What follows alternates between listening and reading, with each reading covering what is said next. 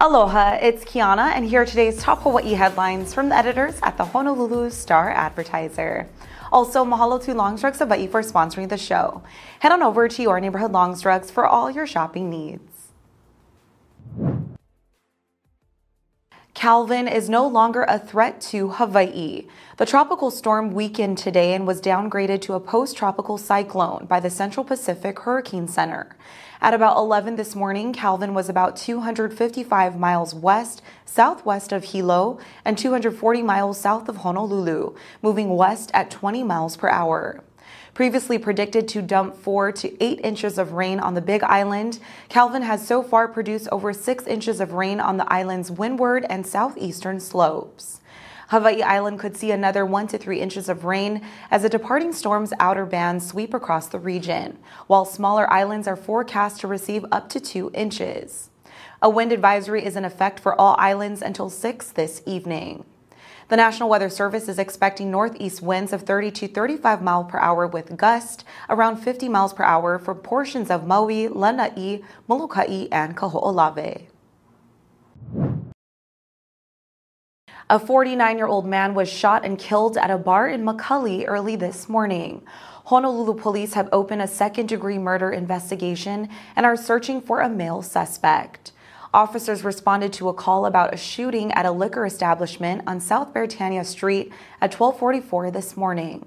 When they arrived, officers found an unresponsive victim on the ground. They performed CPR on the man until Honolulu Emergency Medical Services paramedics arrived. EMS transported the victim to a hospital where he was pronounced dead at 1:15. Witnesses said the victim was shot multiple times after an argument with another patron escalated. No arrest had been made as of this morning, and HPD has not released a description of the suspect.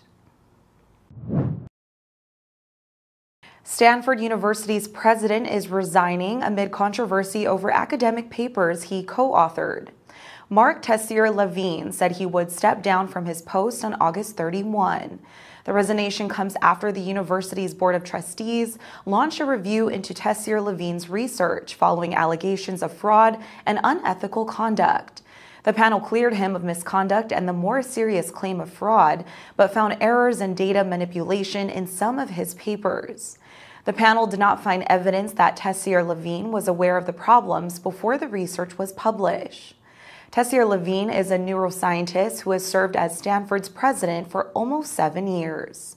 He plans to remain at the university as a biology professor and said he will continue research into brain development and neurodegeneration. Popular burger chain In-N-Out is banning employees from wearing masks in 5 states. According to leaked company memos, workers in Arizona, Colorado, Nevada, Texas, and Utah will be barred from wearing masks starting August 14, unless they have a doctor's note. The fast food chain pointed to the importance of customer service and the ability to show our associates smiles and other facial features. Employees could face disciplinary action, including being fired if they do not comply. Workers can still wear company-provided N95 masks in California and Oregon, where laws prevent employers from banning face coverings. It's not the first time that In-N-Out clashed with health experts over COVID-19 safety measures. In 2021, several stores in California faced fines or were temporarily closed because they failed to enforce COVID-19 vaccination rules. The University of Hawaii football team is predicted to finish 10th in the 12-school Mountain West Conference this year. In a poll of 35 media members, the Rainbow Warriors received 102 points. Boise State was picked to finish in the top spot with 28 first-place votes and 433 points. Air Force was second with 2 number 1 votes and 364 points. Nevada and New Mexico are expected to finish in 11th and 12th place behind UH. After having Mountain and West divisions the past several years, the league is moving to a one-division format this year. The 2 teams with the best winning percentages will meet in a title game. At UH, Timmy Chang will be looking to improve on last year's 3-win, 10-loss record in his second season as head coach.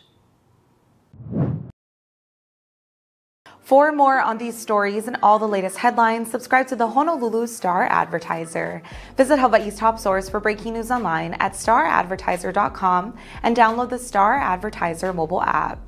Mahalo, have a great day, and we'll see you back here tomorrow.